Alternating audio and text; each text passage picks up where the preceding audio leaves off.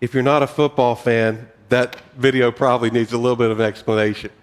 That video is a video clip of Liverpool football fans after a stunning defeat of Barcelona singing their team's anthem. And the tradition of Liverpool fans singing Walk On after a victorious match is, in my view, classic human behavior. When something extraordinary happens, like what happened with that team, victory emotions tend to spill over. Back in the fall of 2019, Pastor Brian and I went to the Nats' unexpected wild card win here in D.C. And after they won that game, after coming from behind, thousands of people in the corridors of Nationals Park started chanting, "Beat L.A., beat L.A.," which we know they eventually did. And that seemed like a lifetime ago now, but all the memories are so good. Big victories demand a big expression.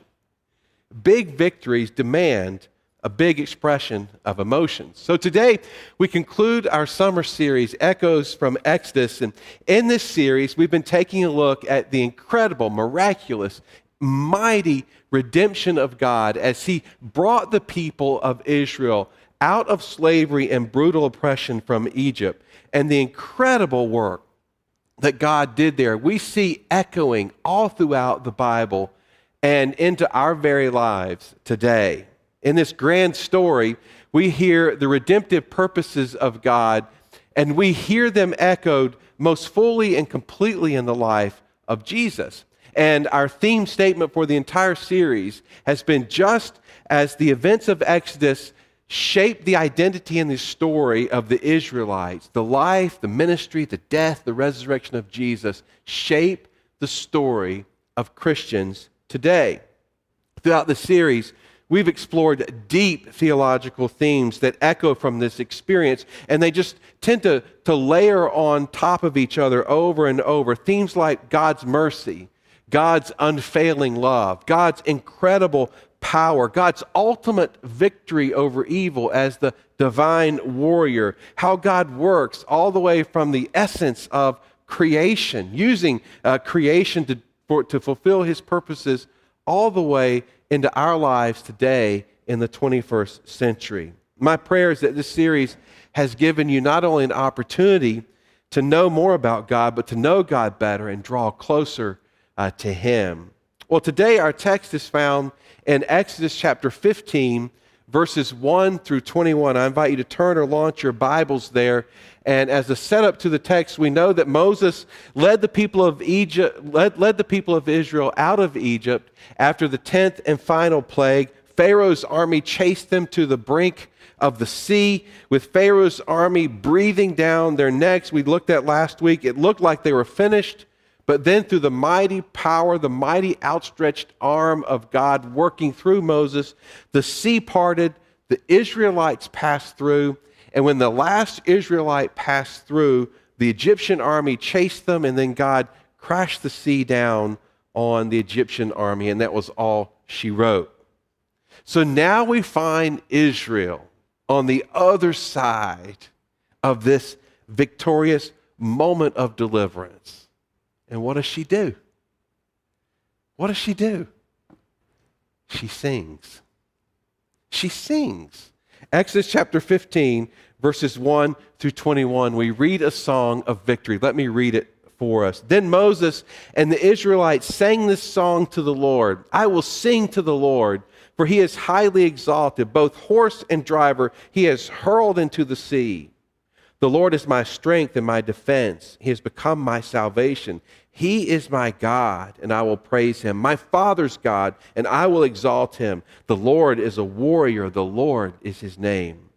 Pharaoh's chariots and his army He has hurled into the sea. The best of Pharaoh's officers are drowned in the Red Sea. The deep waters have covered them. They sank to the depths like a stone. Your right hand, Lord, was majestic in power. Your right hand, Lord, shattered the enemy. In the greatness of your majesty, you threw down those who opposed you. You unleashed your burning anger. It consumed them like stubble. By the blast of your nostrils, the waters piled up. The surging waters stood up like a wall. The deep waters congealed in the heart of the sea. The enemy boasted, I will pursue. I will overtake them. I will divide the spoils. I will gorge myself on them. I will draw my sword, and my hand will destroy them. But you blew with your breath, and the sea covered them. They sank like lead in the mighty waters. Who among the gods is like you, Lord? Who is like you, majestic in holiness, awesome in glory, working wonders? You stretch out your right hand, and the earth swallows your enemies. In your unfailing love, you will lead the people you have redeemed. In your strength, you will guide them to your holy dwelling. The nations will hear and tremble. Anguish will grip the people of Philistia. The chiefs of Edom will be terrified. The leaders of Moab will be seized with trembling. The people of Canaan will melt away. Terror and dread will fall on them. By the power of your arm, they will be as still as a stone until your people pass by, Lord, until the people you bought pass by. You will bring them in and plant them on the mountain of your inheritance, the place, Lord, you made for your dwelling, the sanctuary, Lord, your hands established. The Lord reigns forever and ever. When Pharaoh's horses, chariots, and horsemen went into the sea, the Lord brought the waters of the sea back over them. But the Israelites walked through the sea on dry ground. Then Miriam, the prophet, Aaron's sister, took a timbrel in her hand, and all the women followed her with timbrels and dancing. Miriam sang to them, "Sing to the Lord, for he is highly exalted. Both horse and driver he is hurled into the sea." What a song of victory. What a song of praise. The word of God for the people of God. Here's what I want us to do today. I want us to look at the gift of song for a moment. And then I'd like us to look at the focus of our song. The gift of song, as I mentioned, we have explored some powerful theological themes in Exodus, deep themes, and you might think we'd close out this series with a review of the themes. You might think that on the other side of the sea, Moses would gather the people and start saying, okay, here's what happened, sort of like a recap of the news. And teaching and the different themes and different aspects of God. Or you might think that what would happen next would be an exploration of the weightiest theme of all, sort of like saving the big guns for the end, like a fireworks show where you see just all the finale, the grand closing, if you will. But instead, we have this idea in Exodus of what it means to sing, what it means to rejoice, what it means to sing about the redemption and the deliverance of the Lord. What I would like to suggest this morning is that this idea of singing as response to God's goodness, this idea of singing as a response to God's deliverance and God's salvation, this idea of singing in humble worship and gratitude for God is every bit as important a theological theme as any we have gone over before. Why? Because singing is inescapably human. Don't ever let anyone tell you, for example, that men don't like to sing in groups. Just show them that video clip I showed you at the beginning. Guys would like to hear you sing a little louder in here, like they do at the side. Brian said, no kidding. Brian looked over and said, look, I've got chill bumps, Singing is inescapably human. Peter Enns wrote, we sing for different reasons. Sometimes we are happy. Other times we are miserable. Sometimes we know why we sing. Other times it just comes out. We sing to remember good times and to take our minds off bad times. Singing changes our moods as well as reflects them. What we sing can have a tremendous influence in how we subsequently think or behave. Song can enter portals of our being that prose and logic cannot. The capacity to sing and to react to song is part of the human experience, so much so that without it, we would be truly less human. It's a powerful word there. I once heard that the ancient Greeks considered the study of astronomy, for example, to be the study of outer space as we know it, and the study of music to be the study of inner space. That space inside the human being, and that's what the study of music seemed to be to the ancient Greeks. But what a beautiful gift from God that we have been given. This song that the Israelites sang on the other side of the sea has been called several different names. It's been called the Song of Moses. It's been called the Song of Miriam. It's been called the Song of Moses and Miriam. My favorite title for it, though, is the Song at the Sea, because that's where it took place. And this song joins a great list of songs in the Bible. In the Old Testament, we have David's song in 2 Samuel. We have Deborah and Barak's song in Judges. We have Hannah's song in 1 Samuel. We have the Psalms, which is a song book in the middle of Scripture. And then in the New Testament, we have Mary's song as she just rejoiced because she was going to give birth to the Savior of the world. We have Zechariah's song as he sang about what God would do through him and his wife Elizabeth in John the Baptist. We see Jesus and the disciples going out after the Last Supper, and they went out singing a song. We have the servant song, which is maybe one of the greatest hymns ever written in Philippians chapter 2, talking about Jesus and how he humbled himself to death, even death on a cross. And then we have in Revelation just song after song after song being sung around the throne of God. But get this, the prophet Zephaniah tells us that God sings. He says, "The Lord your God is with you, the mighty warrior who saves. He will take great delight in you. In his love, he will no longer rebuke you, but will rejoice over you with singing." Can you picture that tender image? Zephaniah is referring to God singing over his people, Israel, but I think we can extend that image to God singing over every one of us as his people. But that tender image of God singing over us. The gift of singing has nothing to do with how well you sing.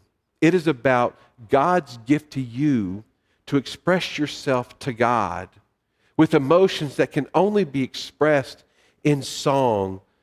And it is also God's gift to you for God to speak to you. That not only can we speak to God through song, but as the Peter Enns wrote, that song is a portal in which God can speak to us in ways that prose and other types of language can speak. So God's gift is a powerful gift. So it's important then that we understand this one basic truth. That's all I want us to get today, is this one basic truth. And that's the focus of our song. The focus of our song. In the 70s, Carly Simon had a hit song with the line, "You're so vain, I bet you think this song is about you." Don't you? Anybody ever hear that song? If you've heard it, you'll probably sing it the rest of the week. It's a very catchy tune. If we're not careful when it comes to singing in the church, we can think the same way. We can have such strong preferences about singing that we lose focus and the importance of the song. And quite frankly, there are hymns and praise songs that actually focus way too much on the worshiper and not enough on God. Notice at times, even in the songs we sing, how much we might say the words I, we, and us. Nothing wrong with saying those words from time to time, but if we're not careful, we can lose focus. Does worship really happen when stanza after stanza or lyric after lyric is more about the worshiper than it is about God? We try our best to choose songs that focus squarely on God. Hank did a great job with this today. So just a few lyrics, I'll read them again that we just shared together. Our God, you reign forever. Our hope, our strong deliverer, you're the everlasting God. You do not faint. You don't grow weary. You won't grow weary. You're the defender of the weak. You comfort those in need. You lift us up on wings like eagles. That's the focus on God. Or in that second song, I'm finding myself at a loss of words. The funny thing is, it's okay. The last thing I need to do is to be heard, but to hear what you want to say. Word of God, speak, pour down like rain. Wash my eyes to see your majesty. Be still and know that you're in this place. Let me stay and rest in your holiness. Word of God, speak. So when we sing these songs together, when you sing these songs to God, we need to make sure the focus is upon God and God alone. Now, there are 2 points of focus here. One is a focus on God's character. Just a few lyrics from that song at the sea. He is exalted. The Lord is the warrior. Your right hand, Lord, majestic in power. Who is majestic in holiness? The Lord reigns forever and ever. What happens when we focus on the character of God instead of ourselves? God becomes bigger. When we focus on the character of God instead of ourselves, God becomes bigger and we become appropriately smaller. Not smaller as in insignificant, but small as in we are the Lord's sons and daughters. He loves us, and we look to Him to provide for our needs, to protect us from harm, and to never leave us nor forsake us. In our weakness, He comes to us and then gives us His strength. As the old children's song goes, Jesus loves me, this I know, for the Bible tells me so. Little ones to Him belong. They are weak, but He is strong. We never outgrow that last line, do we? When we focus on the character of God, God becomes bigger, we become appropriately smaller. Yes, our problems as we get older and our trials get bigger. Then as we get older, doesn't it make sense then that our vision for God better get bigger, right? Our vision for God. Isn't it interesting? Sometimes a child's vision of God is bigger than sometimes an adult's vision. What do you need from God today? Do you need His mercy and comfort? Maybe you want to sing, Savior like a shepherd, lead us, much we need thy tender care. Do you need peace for your anxious soul? Maybe you need to sing, be still and know that I am God. Do you need strength for a problem or a challenge that seems way too big? Maybe you need to sing, a mighty fortress is our God. Do you need the guidance and the power of the Holy Spirit? Maybe you need to leave here singing, breathe on me, breath of God. Do you need to be reminded of the love of God? Maybe you need to sing, His love endures forever. The gift of song. The focus is on God's character. The second point of focus is God's activity.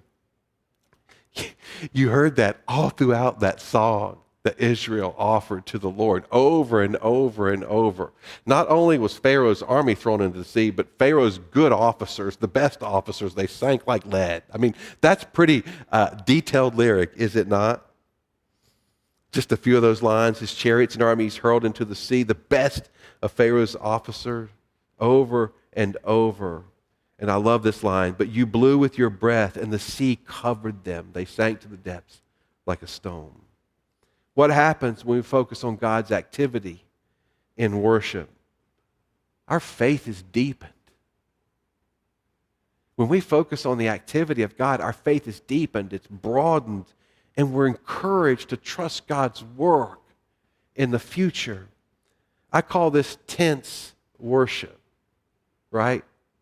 We sing about what God has done in the past tense. That's what Israel was doing here, singing about what God had just done. We sing in the present tense as an offering of praise to God, that even as we're singing about what God has done in the past, we're reminded today, we're strengthened today, and that's an offering before the Lord. And then we sing in the future tense, believing God to work again in the future. You notice in this great psalm, or this great song, the Song at the Sea, there were references to future battles. So Israel was claiming in advance future victories of what was going to happen. Our focus in worship is to be our mighty, loving, awesome God.